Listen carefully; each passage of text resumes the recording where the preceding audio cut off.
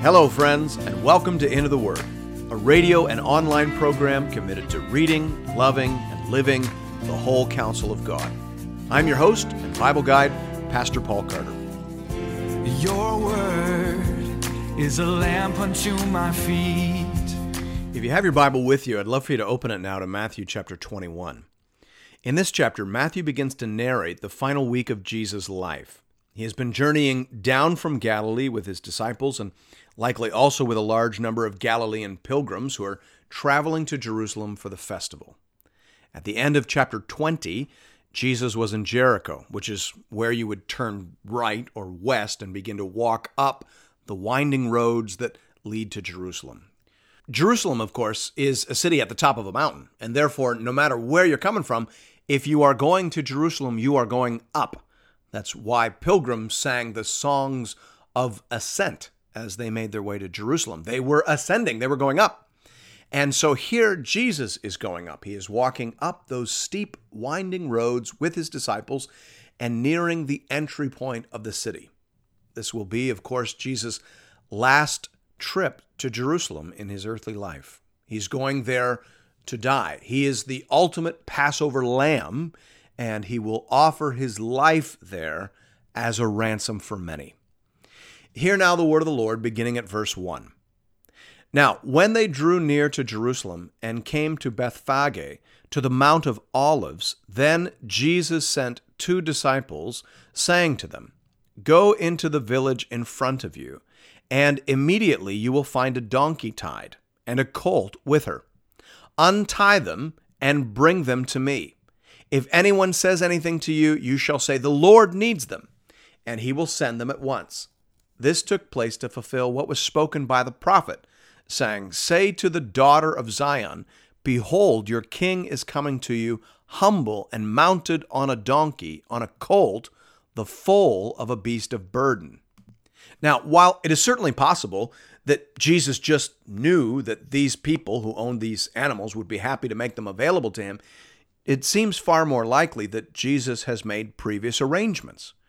I think the point is that Jesus knows exactly what he is doing. He's planned this out. He is engaging in a bit of prophetic pageantry here.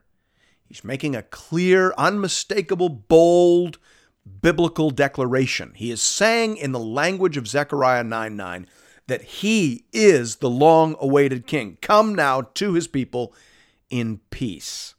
Had he come for war, he would have come riding on a white horse. That he comes riding on a donkey, even the foal of a donkey, indicates that at present, he comes in peace. That's the main point being made here. Jesus is saying, I am your king, Jerusalem. I am the Messiah. I am presenting myself to you in peace. Now is the time of salvation. Now is the time for you to bow before me. In the language of Psalm 2, Jesus is saying, "Kiss the Son, lest he be angry and you perish in the way, for his wrath is quickly kindled. Blessed are all those who take refuge in him." The whole point of the 2-stage coming of Christ was to first offer people the opportunity to make their peace with God through Christ before the kingdom came in power. In Revelation 19:11-21, the king will come in a completely different fashion. That passage tells us the story of Christ's second coming. And there he is riding on a white horse and dressed for war. You don't want to meet Jesus for the first time on that day. You want to meet him on this day, in this way. You want to embrace him as the King of Peace, riding on a donkey, even the foal of a donkey, thanks be to God. We pick up the story in verse 6. The disciples went and did as Jesus had directed them. They brought the donkey and the colt and put on them their cloaks, and he sat on them. Most of the crowd spread their cloaks on the road, and others cut branches from the trees and spread them on the road. And the crowds that went before him, that followed him, were shouting, "Hosanna to the Son of David! Blessed is he who comes in the name of the Lord! Hosanna in the highest!" And when he entered Jerusalem, the whole city was stirred up, saying, "Who is this?" And the crowd said, "This is the prophet Jesus from Nazareth of Galilee." The crowds here are likely the people who've come up with Jesus along the road from Jericho. They're almost certainly Galileans, and Jesus was their hometown hero. They're almost certainly not to be thought of as the same people who a few days later will be shouting out for Jesus to be crucified. That crowd was stirred up by the leaders in Jerusalem. And there were many people in Jerusalem for the feast and many different attitudes towards the Lord. We forget that sometimes. Jerusalem, during peacetime and during non-festival seasons, was a city of about 30,000 people. During the Passover, the number of people in the city could swell to over 2 million. And so within that group, there were many different attitudes towards Jesus.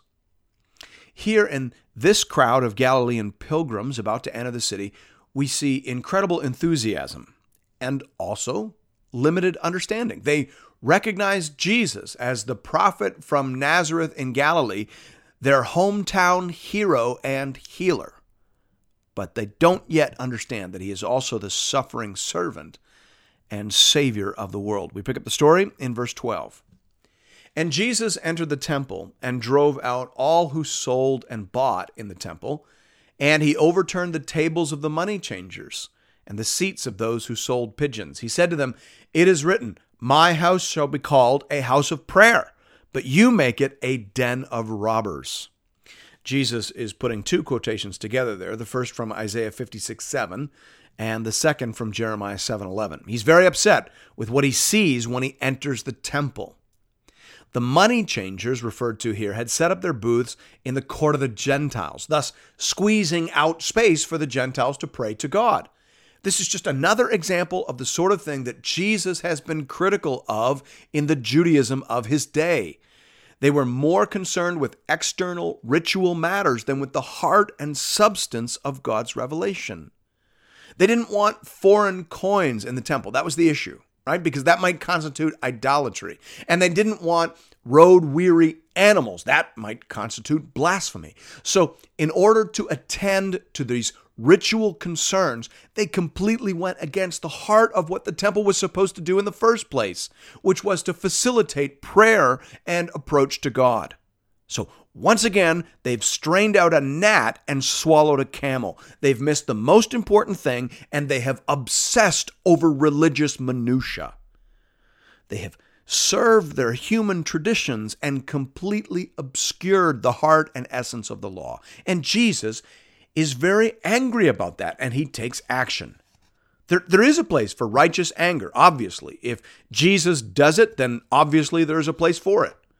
Now, of course, we want to notice to whom it is directed. Jesus is angry at the leaders, at the people who ought to have known better. And we should notice, too, that his anger is towards the end of a wider extension of God's mercy and grace to those in desperate need of it.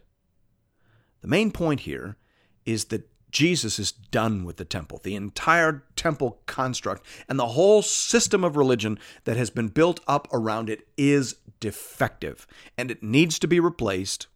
And so, not so coincidentally, we see Jesus in the very next verse doing exactly what the temple and the whole Jewish system was apparently incapable of doing. Look at verse 14. And the blind and the lame came to him in the temple, and he healed them. Verse 15. But when the chief priests and the scribes saw the wonderful things that he did, and the children crying out in the temple, "Hosanna to the Son of David," they were indignant, and they said to him, "Do you hear what these are saying?" And Jesus said to them, "Yes. Have you never read, 'Out of the mouths of infants and nursing babies you have prepared praise'?" And leaving them, he went out of the city to Bethany and lodged there. Comparing with the Gospel of John, we understand that Jesus was going in and out of the city from his home base in Bethany throughout Passover week. Verse 18. In the morning, as he was returning to the city, he became hungry. And seeing a fig tree by the wayside, he went to it and found nothing on it but only leaves. And he said to it, "May no fruit ever come from you again." And the fig tree withered at once. When the disciples saw it, they marveled, saying, "How did the fig tree wither at once?" And Jesus answered them, "Truly, I say to you, if you have faith and do not doubt, you will not only do what has been done to the fig tree, but even if you say to this mountain, 'Be taken up and thrown into the sea,' it will happen. And whatever you ask in prayer, you will receive if you have faith. The arrangement of this miracle suggests that it intends to communicate Jesus' complete rejection of the Jewish temple system. It was a fruitless tree, promising much, but delivering nothing, particularly to the poor and needy who depended upon it. Fig trees were planted along the roads in Israel to provide free food to weary travelers. But this tree, like Israel, like the entire Jewish religious system, had nothing to offer such people, and therefore, having been warned, is now rejected. Matthew also records the disciples marveling over Jesus' power, which presents Jesus an opportunity to speak to them about the power of believing prayer. William Hendrickson says usefully here, no task in harmony with God's will is impossible to perform to those who do not doubt. Closed quote. Thanks be to God. Verse 23, and when he entered the temple, the chief priests and the elders of the people came up to him as he was teaching and said, by what authority are you doing these things, and who gave you this authority? Jesus answered them, I also will ask you one question, and if you tell me the answer, then I also will tell you by what authority I do these things. The baptism of John, from where did it come? From heaven or from man? And they discussed it among themselves, saying, if we say from heaven, he will say, why then did you not believe him? But if we say from man, we are afraid of the crowd, for they all hold that John was a prophet. So they answered Jesus, we do not know. And he said to them, neither will I tell you by what authority I do these things. The question of Jesus drives his opponents into a corner and puts their motives on full display. They do not wish to submit to God or to any of his messengers. They want to remain in control no matter the cost. The following parables are clearly directed at these leaders. Verse 28. What do you think? A man had 2 sons, and he went to the first and said, son, go and work in the vineyard today. And he answered, I will not. But afterward he changed his mind and went. And he went to the other son and said the same. And he answered, I go, sir, but did not go. Which of the 2 did the will of his father? They said, the first. Jesus said to them, truly I say to you, the tax collectors and the prostitutes go into the kingdom of God before you. For John came to you in the way of righteousness, and you did not believe him. But the tax collectors and the prostitutes believed him. And even when you saw it, you did not afterward change your minds and believe him. The point of this parable is fairly straightforward. The tax collectors and the prostitutes are like the son who initially said no to the father. But then, under the preaching of John the Baptist, they repented and did the Father's will. Thus, they are entering the kingdom of heaven. The leaders of Judaism, however, are like the son who makes a show of being obedient to the Father, but who in actuality do nothing. Therefore, they're in danger of missing out. Verse 33, here another parable. There was a master of a house who planted a vineyard and put a fence around it, and dug a winepress in it, and built a tower, and leased it to tenants, and went into another country. When the season for fruit drew near, he sent his servants to the tenants to get his fruit. And the tenants took his servants, and beat one, killed another, and stoned another. Again he sent other servants more than the first, and they did the same to them. Finally he sent his son to them, saying, they will respect my son. But when the tenants saw the son, they said to themselves, this is the heir. Come, let us kill him and have his inheritance. And they took him and threw him out of the vineyard and killed him. When therefore the owner of the vineyard comes, what will he do to those tenants? They said to him, he will put those wretches to a miserable death and let out the vineyard to other tenants who will give him the fruits in their seasons. Jesus said to them, have you never read in the scriptures, the stone that the builders rejected has become the cornerstone? This was the Lord's doing, and it is marvelous in our eyes. Therefore, I tell you, the kingdom of God will be taken away from you and given to a people producing its fruits. And the one who falls on this stone will be broken to pieces, and when it falls on anyone, it will crush him. Here, Jesus makes use of some well-known biblical imagery from Isaiah 5, 1-7, the well-known story of the vineyard, and Psalm 80, 8-17, which speaks in the same form, the same imagery. And he uses all this vineyard imagery to speak this parable against the Jewish leaders, which according to verse 45, they understood perfectly. The metaphors are not hard to decipher. The landowner is God, obviously. The vineyard, Israel, as per the Old Testament. The tenants, the Jewish leaders. The servants, the prophets. And the son, of course, is Jesus. The parable is saying that God has done everything necessary for Israel to produce good fruit. But these blessings and graces have been so mismanaged by the leadership that the nation as a whole has become entirely unprofitable to him. Despite his having sent many prophets to prompt them back on track, they have persisted in their violent opposition and are even now proposing to put the Messiah and Son of God to death. But God's purposes will prevail.